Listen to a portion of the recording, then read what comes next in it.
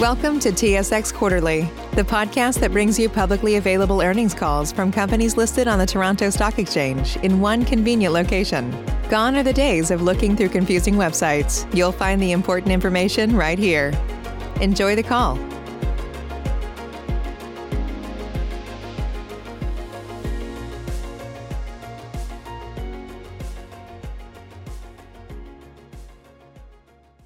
Thank you for standing by. This is the conference operator. Welcome to the Rogers Communications Inc. First Quarter 2020 Results Conference Call. As a reminder, all participants are in listen-only mode and the conference is being recorded. Following the presentation, there will be an opportunity to ask questions. To join the question queue, you may press star, then 1 on your telephone keypad. Should you need assistance during the conference call, you may signal an operator by pressing star and 0. I would now like to turn the conference over to Paul Carpino, Vice President of Investor Relations with Rogers Communications. Please go ahead. Thank you, Ariel. Good morning, everyone, and thank you for joining us. Today I'm here with our President and Chief Executive Officer, Joe Natale, and our Chief Financial Officer, Tony Staffieri. Today's discussion will include estimates and other forward-looking information from which our actual results could differ. Please review the cautionary language in today's earnings report and in our 2019 annual report regarding the various factors, assumptions, and risks that could cause our actual results to differ. With that, let me turn it over to Joe. Thank you, Paul, and good morning, everyone. I hope all of you and your families are safe during this unprecedented time. Our country is in the midst of an incredibly challenging moment in our nation's history, where our collective actions and responses are needed to make a difference. It's amazing to think that for the first time in our lives, the phrase, "What can I do to help?" is now relevant and applicable to all 37 million Canadians. We all have a role to play, and that includes the telecom industry, which has stepped up to the challenges of the new demands in our lives imposed by the COVID-19 pandemic. Our networks provide the foundation for the way we are living today, how we stay in touch, work, learn, stay informed, and entertained. And our efforts at Rogers are going beyond our business to new community partnerships to help provide extra help to those who are most vulnerable in this crisis. We are committed to supporting our customers and Canadians through these challenging times, now and into the future. Despite a meaningful slowdown in business in March, our overall wireless and cable financial results were in line with our expectations going into the quarter, although media felt the pressure associated with the cancellation of all live professional sports. Tony will take you through some details momentarily, but let me give you a broader perspective on how we look at the business during this period. In this environment, near-term monthly and quarterly results are not a reflection of our company's underlying fundamentals, our financial strength, the quality of our assets, the soundness of our strategy and long-term growth prospects, or the effectiveness of our daily execution. Results in this environment, business and Canadians doing what is essential now for the long-term needs of society. People are adjusting their day-to-day behaviors to protect their fellow Canadians and the brave frontline healthcare workers who need our support during this crisis. To us, there's nothing more important, and everyone at Rogers is completely focused on this. As you know, we are a financially strong company with a long-term focus. We don't run our business on a strictly quarterly basis under normal circumstances, let alone during extreme exogenous events like the one we're dealing with right now. Nations, businesses, and people around the world are tackling this challenge together, and we know the current environment will pass. In the meantime, our energy and resources are focused on protecting our employees and customers and ensuring Canadians remain connected. As you saw in the first quarter, we closed about 90% of our retail stores. The remaining open locations are providing essential services. While this affected our near-term business, we believe it's highly inappropriate in this environment to be offering or responding to aggressive promotions that drive foot traffic into stores that put employees and customers at risk.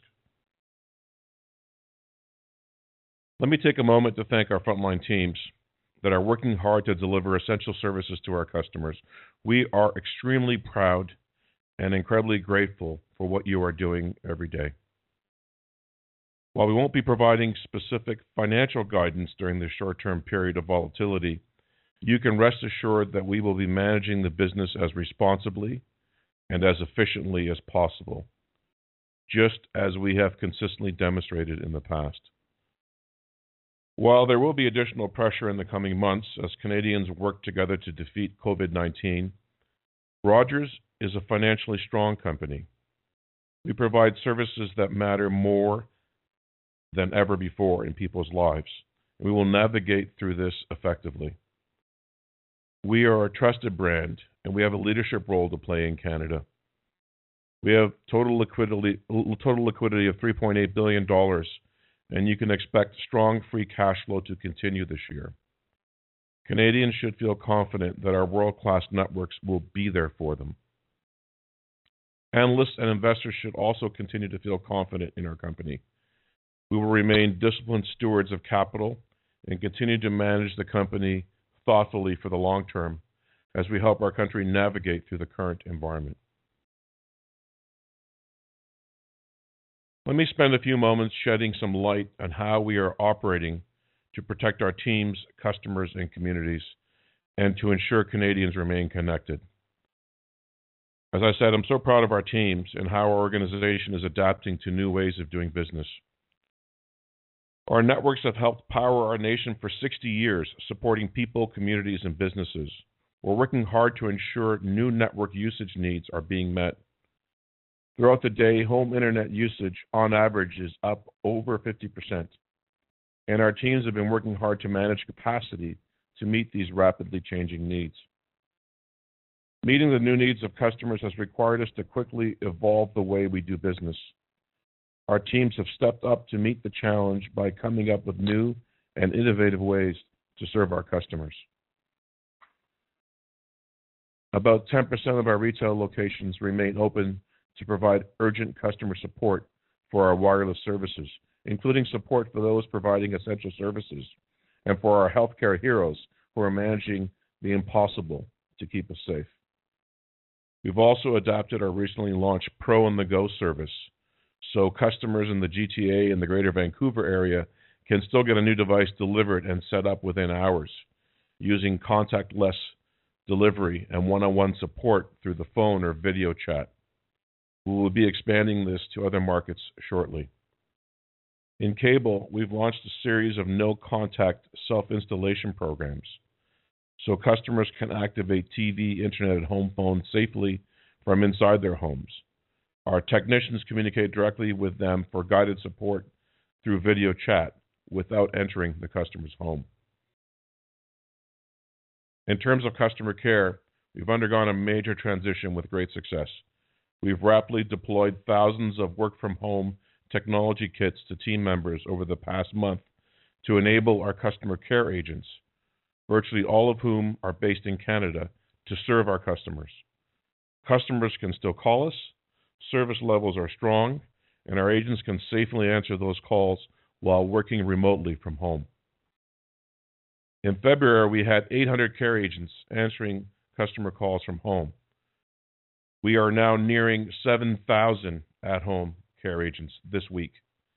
At first glance, this task seemed insurmountable, but our team's drive and collaboration was second to none. In our media business, Sportsnet operations were materially upended as every live professional sports league shut down in a matter of days. As we wait for the return of live sports, our teams have been creative in experimenting with unique formats across TV and digital platforms featuring beloved historical games. Our media teams are doing what it takes to ensure quality news and information continues to pour into homes across the country. Teams are broadcasting from their basements and living rooms because they know Canadians are counting on us to bring trusted sources of news and insight to them every day. Our engineering and field technicians are also frontline heroes. They're out there working to support healthcare providers, running fiber in parking lots and fields to create new COVID testing sites, bringing more Wi-Fi to hospitals so patients can stay connected with families. We've implemented premium pay for our colleagues who provide these critical and customer-facing roles with the public, and we thank them for their dedication, for their service. But there's a bigger purpose for corporations and individuals in this environment. It requires doing as much as we can to support our customers and our communities at large. We are not immune to the short-term pressures, but we can certainly respond by providing extra support to the best of our abilities. Our customers have chosen us as their communications provider, and we take that responsibility very seriously. Here are some of the measures we brought in through the end of June as part of our Forward Together program. We've lifted data usage caps for home internet plans so customers don't have to worry about overage charges. We're waiving Canadian long-distance voice calling fees for homes and small businesses so customers can check in on loved ones and keep in touch with customers without worrying about extra charges. We're offering a free rotating selection of channels to keep viewers and families entertained with additional hours at home. We've added more flexible payment options and a commitment that customers will remain connected to the service so nobody has to worry about losing their digital lifeline. And through our commitment to waive Roam Like Home, Fido Roam, and pay-per-use roaming fees from March 16th to April 30th in more than 180 countries, we helped more than 150,000 Canadians stay connected at no additional cost while they made their way home from abroad. Beyond these customer initiatives, the Rogers team is committed to helping the most vulnerable in our communities that are hit the hardest.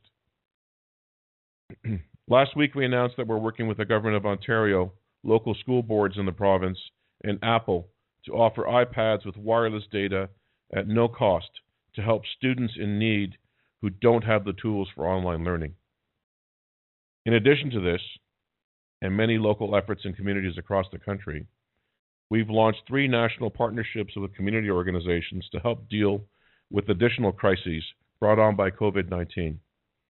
We partnered with Food Banks Canada to donate over 1 million meals and are leveraging the power of our radio and TV assets to reach over 30 million people every week in an awareness campaign to help fill the shelves with food. Our customers and employees have opened up their hearts and their wallets and raised funds for an additional 500,000 meals. We're providing smartphones in collaboration with Samsung and offering 6 months of free wireless service to Big Brothers Big Sisters Canada, so vulnerable young people, the littles, can stay connected to their mentors and their schoolwork. And with domestic violence on the rise, we've partnered with Women's Shelters of Canada to help make devices and plans available and help raise awareness of sheltersafe.ca services available through ads all across our digital and social platforms. I couldn't be prouder of our team. To a person, each has accepted their leadership role and is committed to just doing the right thing. We are all part of Canada's national fabric that makes our country thrive in good times and survive through times of crisis. And now, like never before, we all appreciate the importance of staying connected. Canadians across the country and governments have recognized that telecommunications is an essential service. We serve as the lifeline that binds our nation together. We take our responsibility seriously and are proud to be working closer than ever with our government partners to support Canadians through this challenging moment. And that won't change. Our networks power the business and the services that are getting Canadians through these difficult times. When we come through the other side, we will still be there for Canadians. Our shareholders and all of our stakeholders can rely on our resilient networks and our leadership in supporting the inevitable economic recovery. During this crisis and moving forward, our disciplined and balanced approach to capital allocation remains unchanged. Our priority continues to be investing in technology and capabilities that will ensure Canadians remain leaders in the global digital economy over the long term. And as we have demonstrated in the past, we will also focus on returning healthy levels of capital to shareholders over the long term through dividends and stock repurchases. Our track record with this balanced model has proven to be effective for both our business and for shareholders alike. We want our customers and all Canadians to know our entire Rogers team, over 25,000 across the country, our board, the Rogers family, stands shoulder to shoulder with Canadians and Canadian businesses to get through this together and come out stronger together.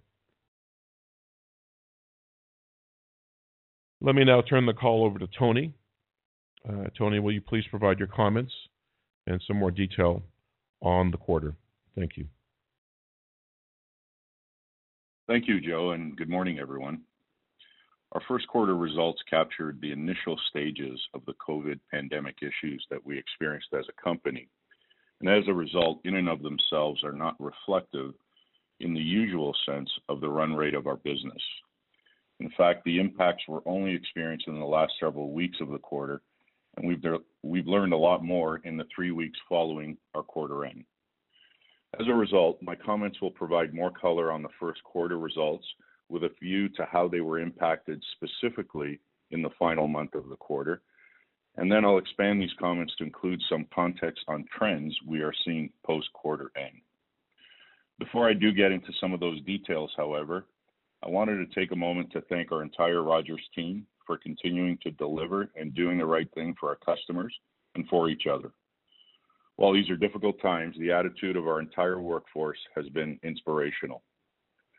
I also want to give a big thank you to our entire finance team, who achieved a major milestone in closing our Q1 books, all remotely from home this quarter. Even more impressive, they did it in the same time frame they would have completed this task if they were all at the office.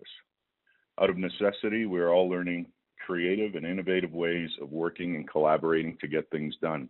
And as you heard in Joe's remarks, we are seeing this across all lines of our business, and these learnings will make our organization stronger and more productive going forward, and will no doubt help shape our operating models going forward.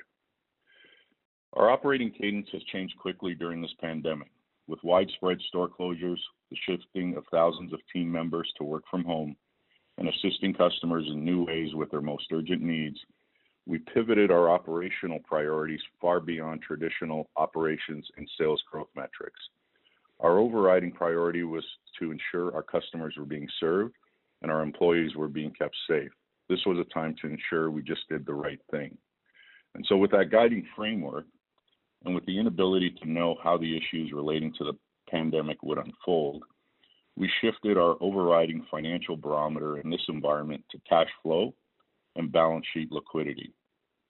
While we entered this crisis with a solid balance sheet, cash flow, and liquidity position as a result of our prior capital allocation decisions, we wanted to ensure we remained prudent and prepared on this front so that we could maintain flexibility in our business for whatever comes next.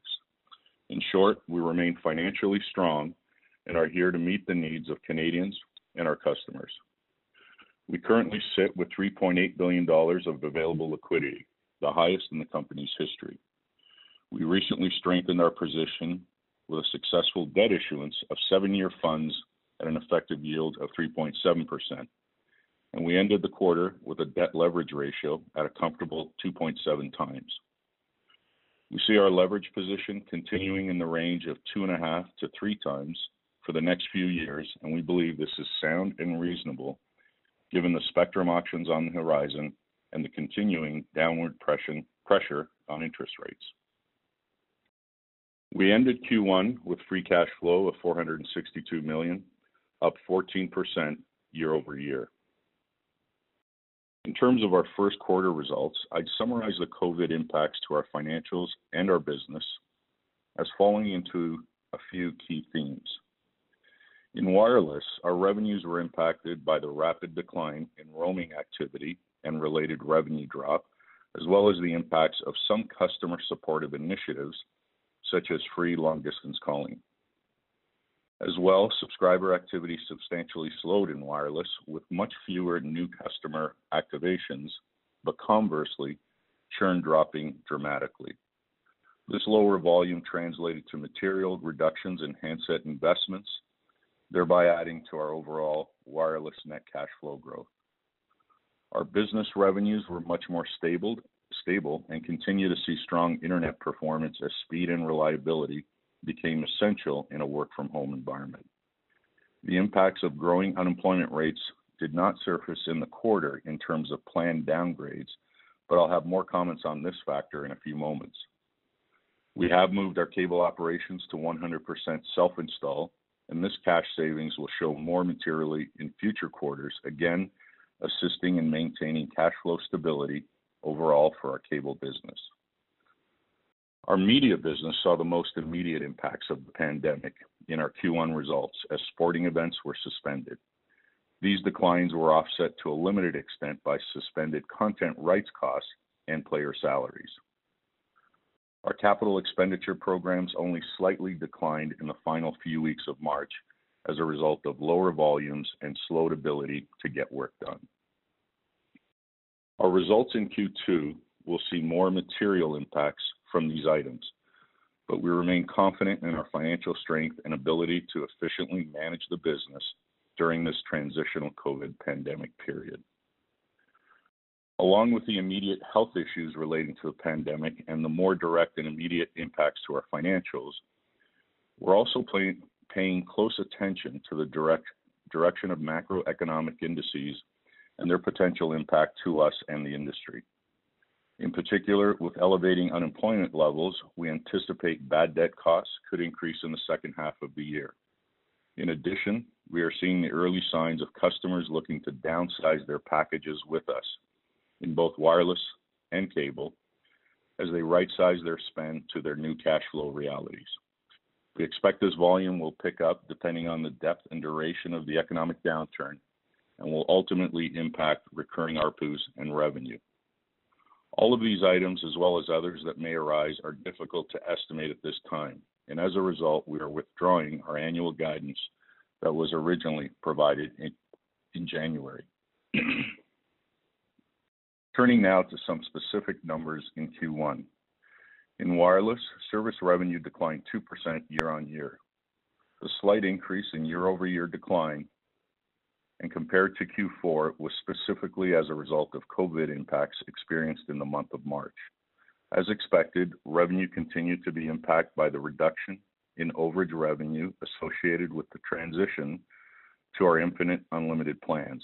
We saw about a $40 million reduction in year-over-year overage revenue in the first quarter and currently have over 1.6 million customers on these unlimited plans. During March, we saw a sharp decline in roaming volumes, both inbound and outbound, as international travel significantly scaled down. As well, we also offered free roaming and free long distance to ensure Canadians could stay connected at a time when speaking with family, friends, and customers was never more important. Revenue from these programs was approximately 15% lower than the same period last year and amounted to $14 million in the quarter. Excluding these specifically identifiable COVID impacts, our wireless service revenue would have otherwise declined 0.8% year-over-year, the same as Q4. The COVID pandemic also caused the subscriber market to essentially halt during most of March, an otherwise high volume month in the quarter. Postpaid gross additions were down a notable 13% for the quarter and down more dramatically in the final weeks of March.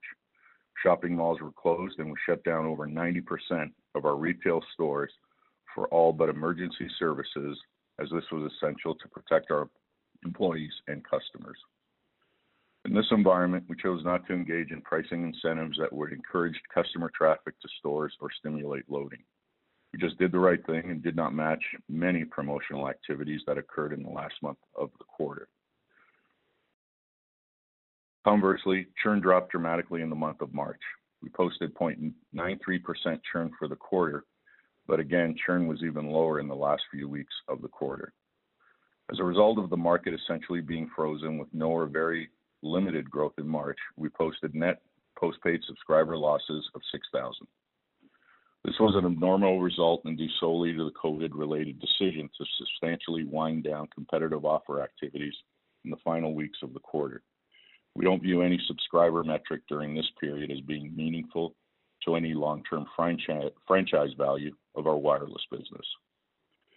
Notwithstanding the softness in revenue, wireless EBITDA still grew 1% this quarter, up from negative 3% in Q4 once normalized for the lease accounting impact. This was primarily driven by lower call center volumes, lower handset subsidies, ongoing efficiencies from our transition to unlimited plans, and some naturally lower expenses associated with the overall business environment. On the handset subsidy front, you saw that we eliminated all subsidy plans from our offerings, moving to a full installment plan financing model early in the quarter. Prior to COVID, we saw notable improvements in the amount of handset discounting being offered. Combined with the drastic reduction of handset volumes in March, our total net handset costs on a cash basis was down 19%, or about $90 million year over year. Let me now turn to cable. Before getting into the financial specifics, I want to spend a moment to highlight two additional KPI metrics we are providing to replace some metrics that have become much less relevant in how we manage the business. We have removed the revenue split by cable product and introduced metrics at the household level. The number of customer relationships added in the quarter, household penetration rates, and household cable ARPA, or average revenue per account. This change aligns our reporting to how our team manages the business. Our focus in cable is to maximize the penetration of all homes and businesses passed, as well as the revenue and margin per household. For competitive reasons, we won't be disclosing the margin per household. We have eliminated the reporting of revenues by product as the allocations have increasingly become more arbitrary as we focus on multi-product households at bundled prices and as technologies amongst our products migrate to all IP-based offerings.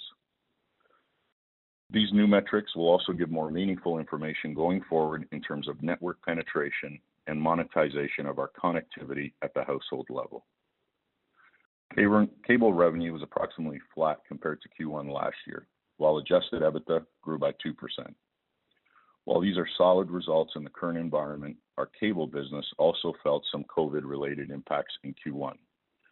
Similar to offering support programs to help our wireless customers, we are also helping our internet customers with capped data plans by eliminating data overage charges and providing access to certain free premium video content to TV customers. This impacted revenues by less than 0.5% in the quarter.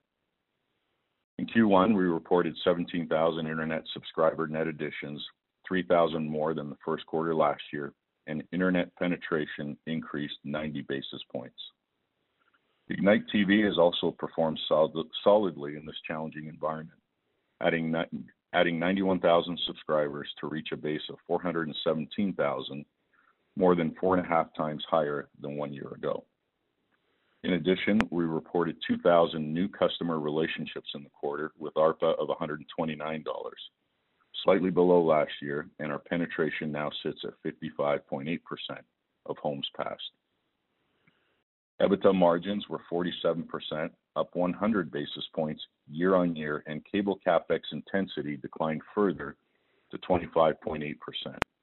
As Joe noted, we launched self-installs in Internet and Ignite TV in March, which should help both of these metrics going forward. In media, the COVID pandemic had a more dominant impact on revenue, but less so on EBITDA. Revenue was 12% lower year on year. This was driven by lower advertising revenue associated with the suspension of live TV broadcasting for all sports, the postponement of Blue Jays games in late March, and the sale of our publishing business in 2019. Despite the large decline in media revenue, EBITDA was down only 1% due primarily to not incurring the significant broadcasting rights costs for NHL and NBA live programming, lower Blue Jays salaries, and a one-time impact relating to player salaries in the prior year's first quarter. Moving to consolidated results, total service revenue was down 3%, and adjusted EBITDA was flat. We invested $593 million in CapEx for the quarter, which was a year-over-year decrease of 4% and reflected a CI ratio of 17.4%. The decrease in capital expenditures was largely driven by the continued improvements in cable CapEx efficiency and by the initial stages of slowed CapEx spending as a result of COVID. We expect CapEx for the year to come in well below the guidance range we previously provided. It is too early to provide more specific guidance at this point, but we will continue to focus our CapEx spend on network coverage and capacity. We generated free cash flow of $462 million this quarter, an increase of 14%. The notable increase this quarter was a result of lower capital spending and lower cash tax payments. Our cash tax rate as a percentage of adjusted EBITDA was 7% in the quarter and should be in that same range for 2020. As I've already noted, even with the current pressures associated with the impact of COVID, we expect strong free cash flow to continue. Additionally, our balance sheet is well structured with long-term maturities and low interest rates on our outstanding debt. Our weighted average interest rate at quarter end was 4.24%, with average term to maturity of 13.5 years. In terms of an outlook, we've withdrawn guidance because it's too difficult in the short term to predict the various combination of factors that could impact our financials. However, here is a snapshot of how we are trending on some key forecast variables. In wireless, ARPU will continue to be impacted by declines in roaming revenue. In the last 30 days, roaming volume has declined 80%, and this will translate to a loss of roaming revenue of $80 million in Q2. Although our pacing of migrations to our Infinite Unlimited plans has slowed recently, we will continue to experience the overage year-on-year declines from previous migrations. This is expected to be approximately $50 million in Q2. We are seeing increasing numbers of customers looking to downgrade their wireless price plans, and this will have a downward pressure on ARPU as early as Q2. As you would expect, we do not anticipate the subscriber market to reactivate in any material way until the public is allowed to safely return to malls and our stores. While the market was previously growing at approximately 4% on an annual basis, this lack of subscriber growth rate will impact our revenue growth. As a result, postpaid nets will continue to be down on a year-on-year basis and churn will continue to decline. Conversely, handset cash expenditures will continue to come down meaningfully in this environment. Last year, we spent $2 billion on handsets. In Q1, handset expenditures were down 25% and down 60% in the last few weeks of March on a year-on-year basis.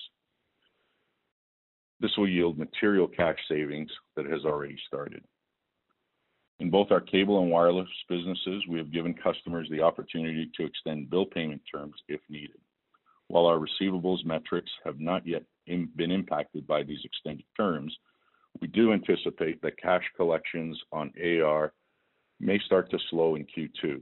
We're starting to see early increases in number of calls relating to bill payments and expect this will increase as unemployment rises and persists and business customers continue to be impacted. This will likely show up in rising bad debt costs in the back half of the year, but again, difficult to predict the quantum at this early stage. We continue to see positive demand for our internet offerings, particularly as in-home bandwidth and reliability takes precedence in a work-from-home environment. In this business, we are seeing subtle improvements in internet ARPUs and household ARPA. However, this is being offset by an increasing level of calls to our agents as some customers look to reduce their monthly bills, similar to what we see in wireless. On balance, we see household ARPA being negatively impacted as early as Q2. Notably, in moving 100% self-install on our internet and TV products, we are seeing significant improvements in OPEX and CAPEX related installation and upgrade costs. Our current assisted self-installation approach reduces our cost by 30% compared to traditional technician-enabled installations. And this savings will get higher as we move to full self-install models at a later time. Capital intensity for our cable business continued its steady downward trajectory to 26% in Q1. This was largely the result of our targeted efforts to drive more efficiency in cable capex. However, reduced volumes and self-installation, together with delays on certain projects, will drive this lower in Q2 and for the rest of the year. Our media business will likely continue to incur losses in the near term, as the startup of live sporting events continues to be delayed. While reduced content costs offset some of the revenue loss, certain of the fixed costs will cause us to be EBITDA negative for a period of time. To summarize, while we expect the revenue impacts in our industry to be much milder than other industries and do anticipate offsetting cost and cash flow savings naturally arising, we will see shorter-term pressure on our financial results during this period. As I stated at the top, overall cash flow and liquidity is strong and will be our focus during these times. While we don't foresee major issues on that front, we will continue to ensure we are prepared for the various scenarios that may unfold. We do not see any reason to cut or reduce our dividend. We continue to have a low payout ratio as a percentage of foreseeable cash flow, so no action is needed at this time. On balance, we're pleased with our results and how the company is operating in this environment. Our culture at Rogers is about doing the right thing.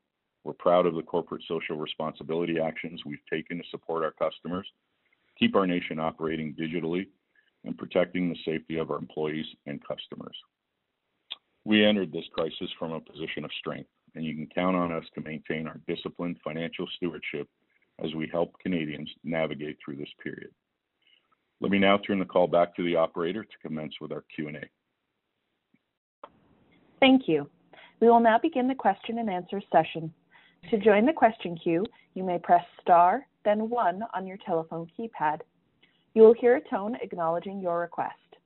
If you are using a speakerphone, please pick up your handset before pressing any keys. To withdraw your question, please press star, then 2. To join the question queue, please press star, then 1 now. Our first question comes from Vince Valentine of TD Securities. Thanks very much, guys, and congrats for all the hard work you're doing to help your employees and society through this. A couple of questions on costs. The $90 million reduction in your cash costs for equipment subsidies in Q1. Tony, can you talk to us a little bit about how much of that translated into an EBITDA benefit, and under IFRS 15 with the more significant reductions in Q2, will we see like a quarter of that or 40% of that benefit EBITDA in 2020, or does it really get stretched out over 2 years? Thanks for the question, Vince. It's a combination of both factors actually. So, we saw $90 million in Q1, as you said. The volumes of handsets that we see today are, running 50 to 60% lower year on year. You're going to see two aspects. Some of it will flow through right away under IFRS accounting as we allocate some of the total contract revenues to hardware revenue. You'll see some of that in better margins in Q2. You saw some of that in Q1. Expect to see slightly more in Q2. So of the handsets that are being sold and offered, there's much less of a discount than you would have seen previously. And so that's, a continuation of trend that we saw in January, February, and comes together with installment financing, and that piece of it seems to be going well. The second piece of it will be seen over 24 months of the contract term. And so that one's a lot harder to predict, but all of that to say is between those two items, the number will be higher in Q2. Okay, thanks. And just a couple other quick cost ones. I'll throw them both out there. One, I'm not quite sure I understand your Blue Jays salaries comment. Is that just saying that you had planned to have lower salaries this year versus last year and that showed up, or are you saying that the players are actually not being paid when the games aren't happening? And then the last one, can you just confirm there was no bad debt allowance in Q1? You're not taking any reserves for trying to predict what bad debts might be at this time? It's going to wait until the second half? And that's it for me. Thanks. Okay, on both of those, Vince, in terms of Blue Jays player salary costs, that's correct. The players aren't played if there aren't games, except for a very small amount that I put in the category as immaterial. And so those are costs that are suspended, if you will, until games are actually played. The second piece of your question, we did not increase our bad debt allowance in Q1 as we go through our typical processes of quarter-end estimation. We didn't see and continue to see, very limited defaults in collections. And so we are calling out a potential risk that may arise in the second half. We think likely will arise as unemployment, continues to rise and the period seems more extended than we might have originally thought. And so you should expect to see that likely increasing in Q2. Thank you. Thanks, Vince. Next question, Ariel. Our next question comes from Jeff Fan of Scotiabank. Please go ahead. Thank you. Good morning. Hope everyone is doing well on the call. I have a question on the internet side and then maybe a post-pandemic question. On the internet side, I guess one of the great things about DOCSIS is that you've been able to expand your network very quickly to 1 gig service across your footprint. Wondering what you're seeing in the market today in terms of demand. I guess couple that with your ability to self-install 100% now. Are you seeing your service demand pick up as a result of the ability to offer that 1 gig across your footprint on a more consistent basis? That's the first question on internet. The second question is just trying to look beyond, I guess, the pandemic a little bit. Some of your revenue streams related to on the wireless side or even on the internet side related to overage and roaming are obviously all coming off. Do you think on a more, I guess at a high level, that structure of pricing is something that will remain? I guess I'm asking because Rogers was obviously a leader in shifting everyone over to unlimited. Wondering if there's any opportunities or post-pandemic to kind of wean yourself off of some of these kind of revenue streams. Thanks. Thanks, Jeff. Good questions. Let me start with internet. I look at the internet demand sort of in two ways. Let me first talk about the current demands, and I'll talk about DOCSIS and the advantage. In terms of current demand, as I said, we're seeing, when we first started looking at network load right in early March or so, we saw internet demand go up 20-30% on average. In the last 2 weeks, we've been sort of seeing a 60% year-on-year increase in internet demand from customers in terms of households in general. And the network has fared very well. The team's done a very good job of, adding capacity in the moment, whether it's, reallocating some of the RF spectrum in our DOCSIS network, whether it's looking at different ways of changing the payloads coming on the network, et cetera. Done a really good job of tuning it, and it's performing very, very well given the increased load. To put that in perspective, that's about 2 years of growth. That's, as I said, that's happened really in the last number of weeks. In terms of ads, we're not out there promoting or stimulating in the market for all the reasons we talked about. We're trying to find the time when it's both appropriate and worthwhile to try to stimulate that demand. We don't think that's right now. But we are seeing unsolicited demand come through for people that are at home using their network more than ever for, working at home. Like the top payloads right now are Netflix is number one, and then all forms of video conferencing are number two, whether it's Zoom, FaceTime, Skype, WebEx, etc. And then number three would be sort of YouTube and general kind of social media surfing that goes on. So that's created that sense of demand, and the need for speed as families are home and kids are online has stimulated the market from that perspective. And we're seeing activity both in terms of customers wanting to upgrade a speed tier, but also customers that are, for whatever reason, unhappy with their current provider and looking to make a switch to our capability. As you said, rightfully, we are operating a 1 gigabit per second speed profile across our 4.4 million homes and businesses. And therefore, we have that flexibility to do that and the capacity to do that based on the work that's been done. And the self-serve ability really has made a difference.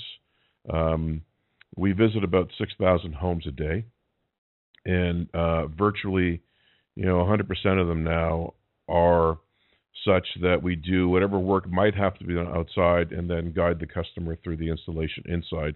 And it's working very well, and customers are really happy for it.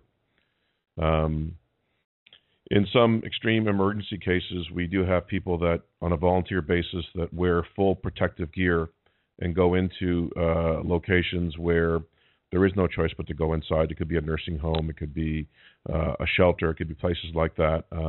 But that is, the exception versus the rule. I do think that more than ever, there's an essential nature to the home internet connection. We just did some customer insights work, and people's confidence in home internet and the importance now is roughly on par with drugstores and pharmacies in terms of how they look at home internet. And that's a remarkable lift from where it was even, a few short months ago. I hope that helps to add color.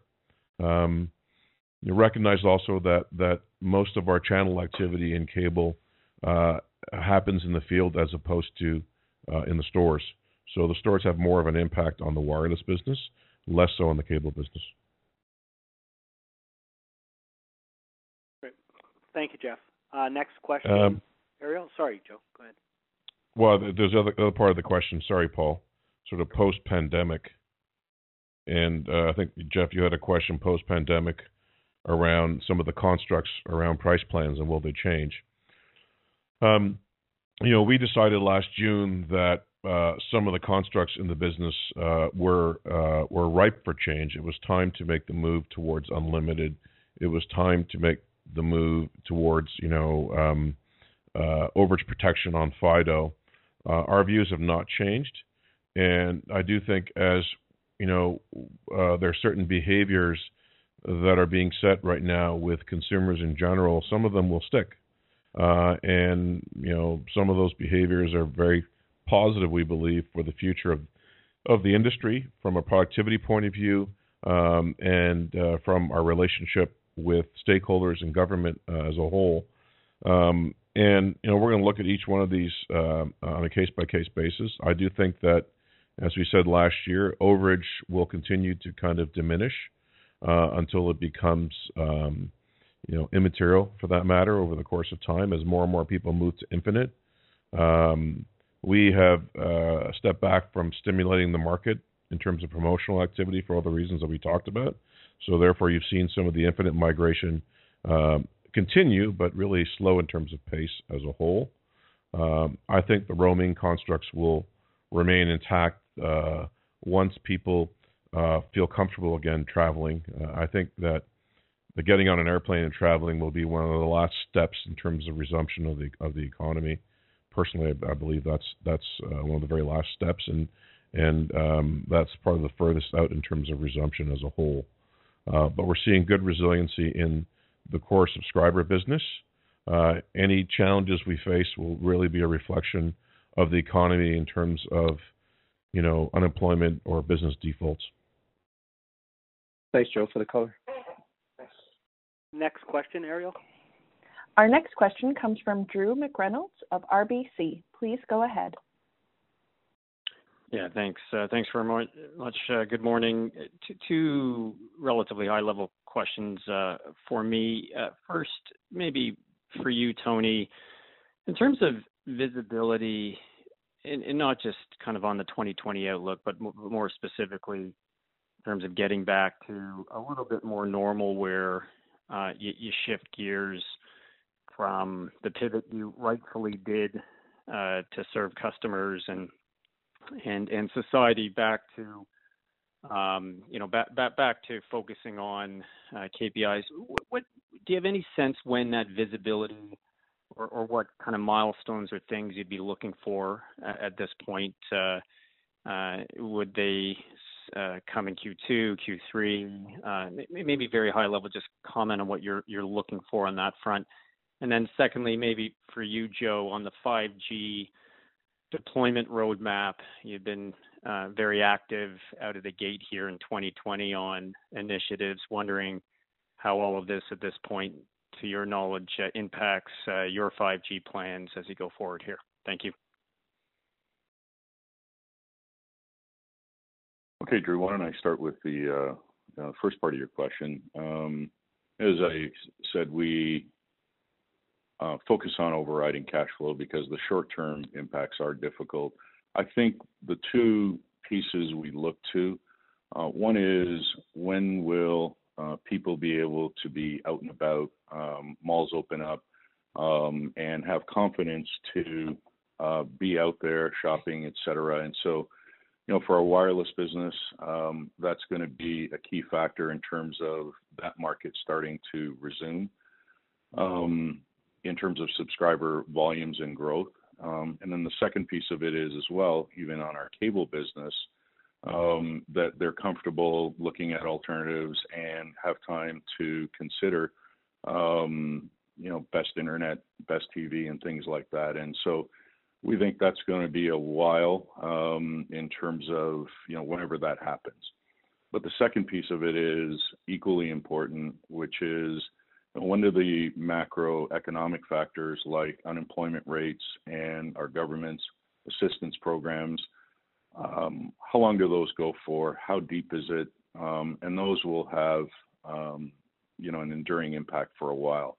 Our business is a momentum business. And so even after those happen, it'll take a while for that momentum to start picking up again. And so we don't see it something that happens in the very short term, but rather it's going to take many months and probably several quarters. But that's what we look to as kind of the key factors that will get the momentum in our business going again.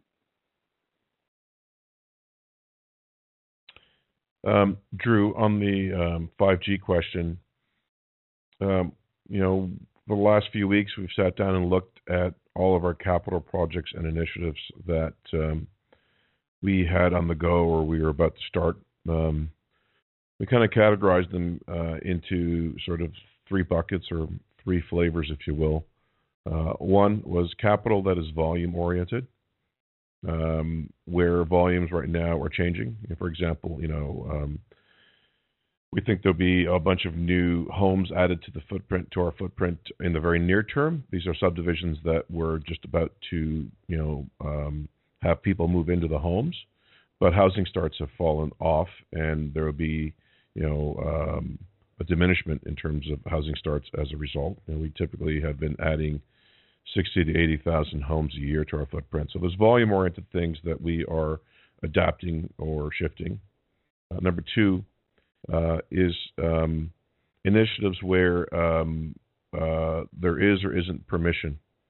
In other words, if we've worked very hard to get a building permit to put up a tower, to do something, and we can still do it, then we're doing it. If it's, if we still require that permission, given that a lot of building departments are closed, that a lot of road work is not happening, et cetera, then of course that capital won't be spent. The third category, which gets to 5G, is what are the strategic priorities that still make sense to go after, that we believe is still possible to get it done efficiently, effectively, and that is still reasonably tied to the expectation of revenue or return. Last thing we want to do is put capital on the ground and have it lay fallow for a long time. We think in the case of 5G, and we were first out of the gate. We've got a great partnership with Ericsson that's working very, very well. We launched 4 cities around 5G, and we have a plan to keep going for the rest of the year. Whether we do 20 or 15 or 10 cities is going to depend on the point around permission and keeping our good or strong run rate going with the contractors and their ability to get the work done. But we do think 5G is an important strategic plank for us as an organization. We do believe that it still has all the benefits that we've talked about in terms of efficiency in delivering bandwidth and spectrum efficiency, in terms of enabling capabilities down the road, and therefore we think it'll be money well spent. We also do believe there may be a point in time where there are opportunities to do some of these projects on a better unit cost basis, as different suppliers or organizations are looking to shore up the work for their businesses, and therefore are willing to kind of make a better deal, for lack of a better word, in deploying their technology or deploying their resources. So 5G is important, and a few other areas like that. We also look at this as an opportunity to do some things that we're already doing, and given the fact there's a bunch of things we can't do, and that capital will not be spent, and will help support our cash and liquidity position that Tony talked about. But there are some smaller things around digital evolution, et cetera, that we can double down on through this period. These are good choices to be able to make. As we said, yes, we'll feel the revenue and resulting EBITDA pressure that we can manage through a series of ideas and initiatives, but we have the ability to kind of reprioritize the capital based on strategic value and permission. Thank you. I hope that helps. It does. Thank you. Thanks, Drew. Next question, Ariel. Our next question comes from Tim Casey of BMO. Please go ahead. Thanks. Good morning. One for Tony, or I guess two for Tony probably. Tony, can you help us understand what the baseline for bad debts expense would be, and how, if you increase that, that'll work through reported EBITDA and also cash flow, just what the puts and takes there will be as you work it through. And then just a clarification, the roaming impact you cited for the quarter for Q2, is that all Roam Like Home? And would that number be a decent quarterly run rate? Business travel may be down in the summer, but vacations are up. Do they sort of offset, or does that number seasonally peak at other periods of the year? Thanks. Great. Thanks for the question, Tim. Yeah, in terms of putting bad debt into context, we typically run bad debt at about 3.8% of revenue on a normalized basis. That translates to about $130 million a year for us, a year, I should say. And so, we kind of think about it as, if that number were to double, the magnitude we're talking about is 130. And so we have different models sort of depending on a number of factors, but, we kind of see the bad debt, if we had to put, fence posts on it, we think somewhere between 50 to possibly up to $250 million is kind of the outer post of it. And so, while it's significant in the overall scheme of things, it's not drastic, and we do see it, or sort of see it as a one-time item as opposed to something that will continue. But again, it's early days, and we're only seeing very small inklings of it even today. And so it's something we're watching closely.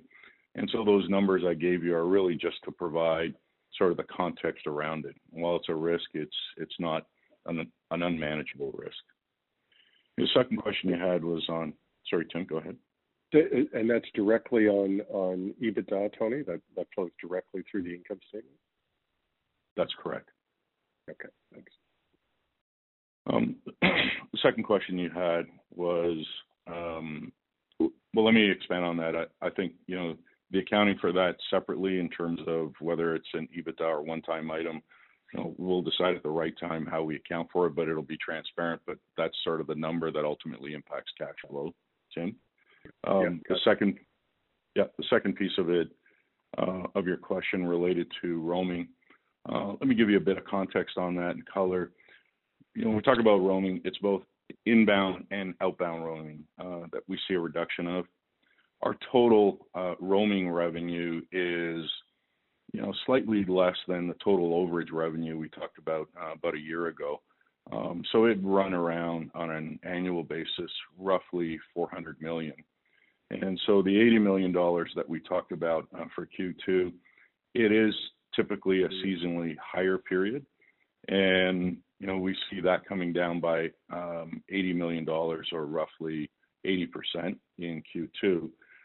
That would include folks that pay under the per use Roam Like Home, or they may still not be on Roam Like Home and they just pay roaming charges on a per use basis.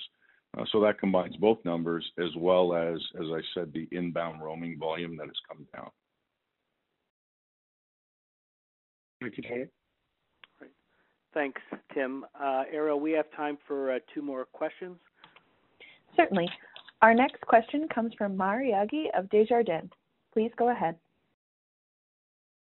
Yes, thank you for taking my question. I wanted to ask you on your cable business related to SMBs and enterprise.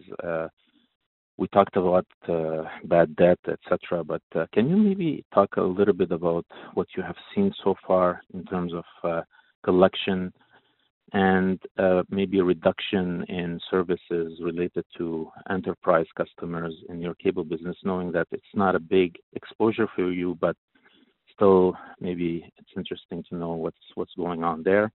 And maybe a bigger picture type question related to the spectrum auctions that are coming up. Given all the efforts you guys are doing to continue to support Canadians with their demand for connectivity, but still facing quite a bit of pressure on the revenue and EBITDA, would you say at this point would be a better thing to push out the spectrum auction that is coming up late this year, early next year? And just on the free cash flow, when you say you continue to expect strong free cash flow, is that a qualitative assessment that it will be positive in terms of growth year on year? Is that what you're meaning by that? Thanks, Maher. Why don't I take the first 2 questions on the B2B sector and spectrum auction, and Tony, ask you to frame up the free cash flow for Maher. So on Rogers for Business, our enterprise business, you're correct, Maher, in that it is a more smallish part of our business, relatively speaking. We're under-indexed against our peers in that sector as a whole, and in some cases materially so, if you look at proportion of revenue coming from that sector. Right now, the most difficult part of the enterprise business is in Alberta, and there it's a very small part of our business in the enterprise sector. Think of it as mid-single digits in terms of proportion of revenue, and mostly wireless in nature. We are starting to see more phone calls coming from the business sector. I would say it's coming more from Main Street stores, single operators who can't open up their shop and therefore are suspending their services. And we've created some disconnect mechanisms so they can suspend but keep it active and alive, so we don't actually lose the customer or force a change in customer, but we actually turn it back on again relatively easily when the economy begins to resume as a whole. So we feel that we're in a good position on a relative basis with respect to exposure to the sector, and that given our mix based on SIC or industry codes, going to look at it that way. We've done an analysis based on, which industries are most affected, least affected in the short to medium term. And as you know, there's quite a range. We feel we also have a good mix that we can manage our way through overall. And I think it'd be remiss to say that there are also some areas of growth, albeit smaller, that we're seeing in the middle of this right now. Wi-Fi connectivity to the healthcare sector, internet connectivity. We've got a team that is just busy working day and night to add that capability. And those are often customers that are long tenured in nature once you get the first piece of business on that front. And then, of course, as we support government with phone lines and bandwidth, given all the various programs that they're enacting, it's also creating some opportunities for us to add telecommunication network services to all orders of government. On the spectrum auction, we've been waiting a while for this mid-band spectrum. It is important to 5G. As you've heard me say in the past, 5G is a bit of a three-pack of spectrum. We need the low-frequency 600 megahertz spectrum, where we did very well. We got 80% of the available spectrum in the market. We need the mid-frequency spectrum that's coming up in the next auction. And, of course, at some point, the millimeter wave. So we would like to proceed with this auction. We think we know exactly what we need, and we think we have the headroom to proceed with it. The fact of the matter is that even if the auction starts in December, it won't finish until the new year, and it might be delayed. We don't know. We don't know if it'll be delayed or not. Then the question comes down to when are the auction proceeds payable. And right now, given the tone, level of cooperation, discussions with government, there's some flexibility on some of that stuff from a timing point of view. I'm not going to say that's going to happen, but I think there's some flexibility on some of these fronts, as we've seen with other spectrum fees and trying to smooth out cash flow for different sectors. But we'd like the auction to proceed. And I'll throw it to Tony on the cash flow point, Tony, so you can help illuminate on that point. Yeah, Mayor, a couple of comments on free cash flow. I think I'd start kind of summarizing, the impacts to free cash flow. We've talked about, the impacts we see in each of our business on the revenue side, and they will vary, from cable probably being the least impacted to media having the most significant impact. And so, and that part is difficult to predict. Some of the costs will naturally come down. It won't be one-to-one with respect to revenue, but on a business that generally has a 50 to 60% flow-through rate, you probably should expect to see that on the other side. And so there'll be an EBITDA impact as well. In the way we've defined free cash flow, it's adjusted EBITDA less some of the big cash items, the largest one being CapEx. And, based on the trending we're seeing, we expect CapEx to come materially down from the original guidance range we provided. One, because of lower volumes on some things that get capitalized, like installation, the unit cost coming down, but also the pacing of work. It's just a lot more difficult to execute. Getting permits from cities and things like that is much more difficult, but also combined with our focus on what's more essential right now, given the environment we're in. So we expect CapEx to, as I said, come down. So when you net those out on balance, based on what we see now, there's probably a good probability that we'll deliver free cash flow, not materially off of the previous guidance that we provided. But then again, there's still quite a few moving pieces, but that's as far as we can see right now.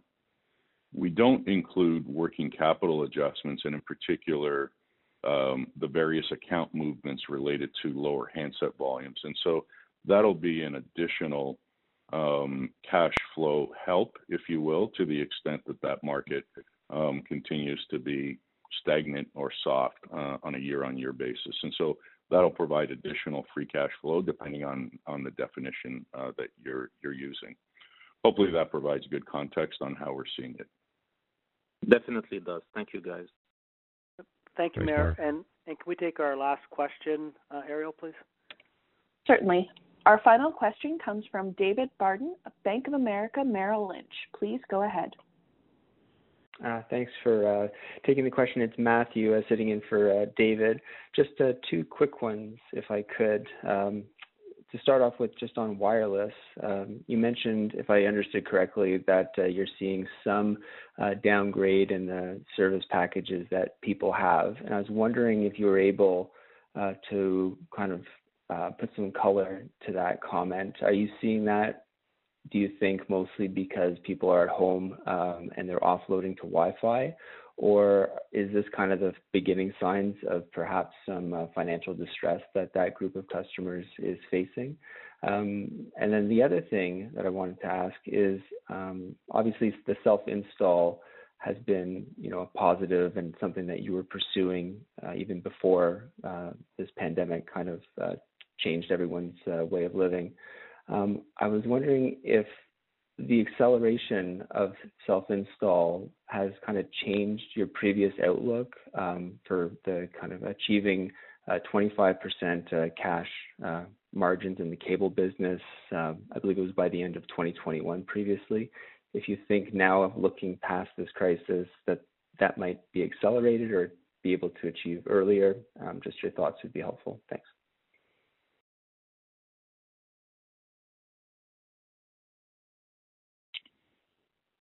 Matt, why don't I start with a couple of those. First off, I'll start with the second question on self-install.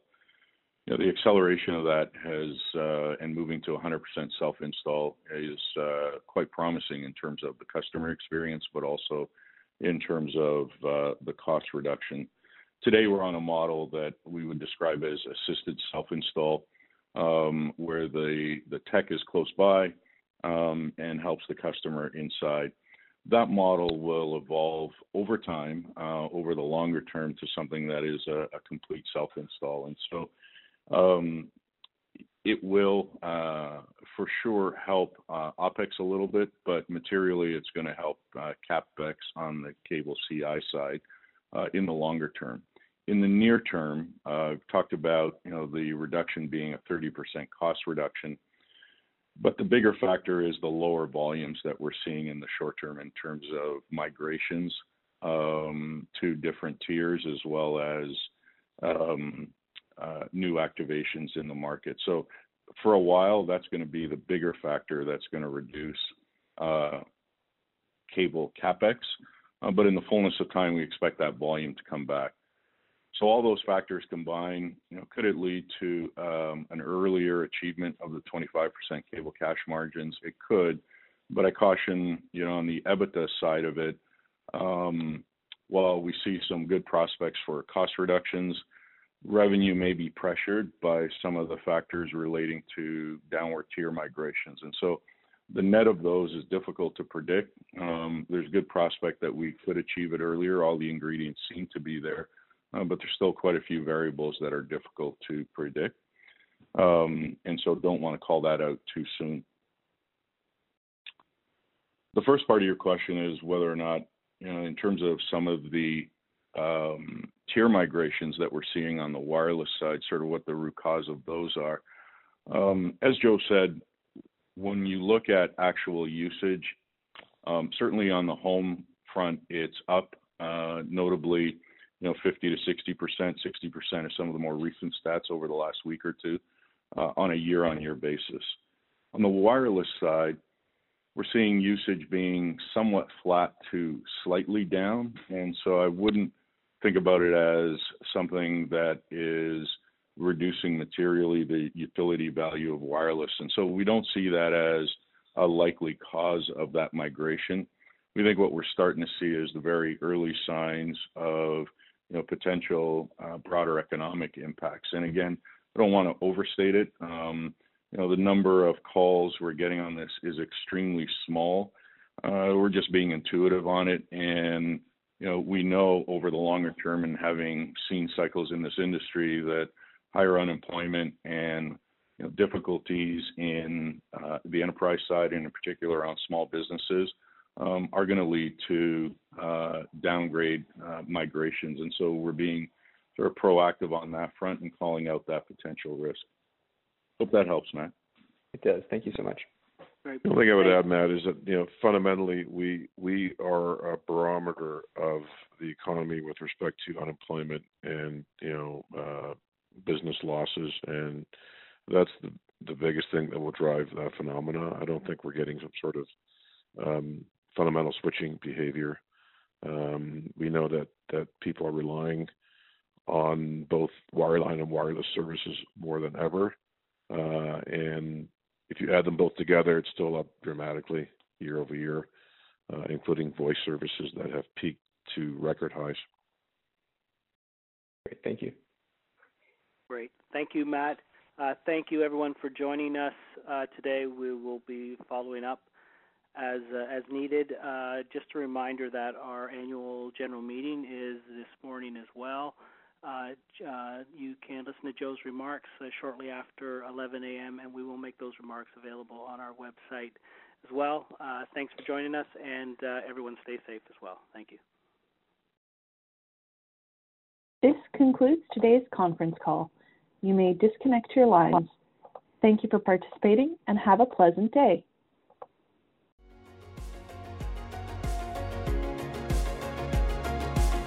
Thank you for listening to TSX Quarterly. If you enjoyed the cast, remember to leave a good rating. And remember, for any additional inquiries, please consult the company's investor relations section on their website. See you next time.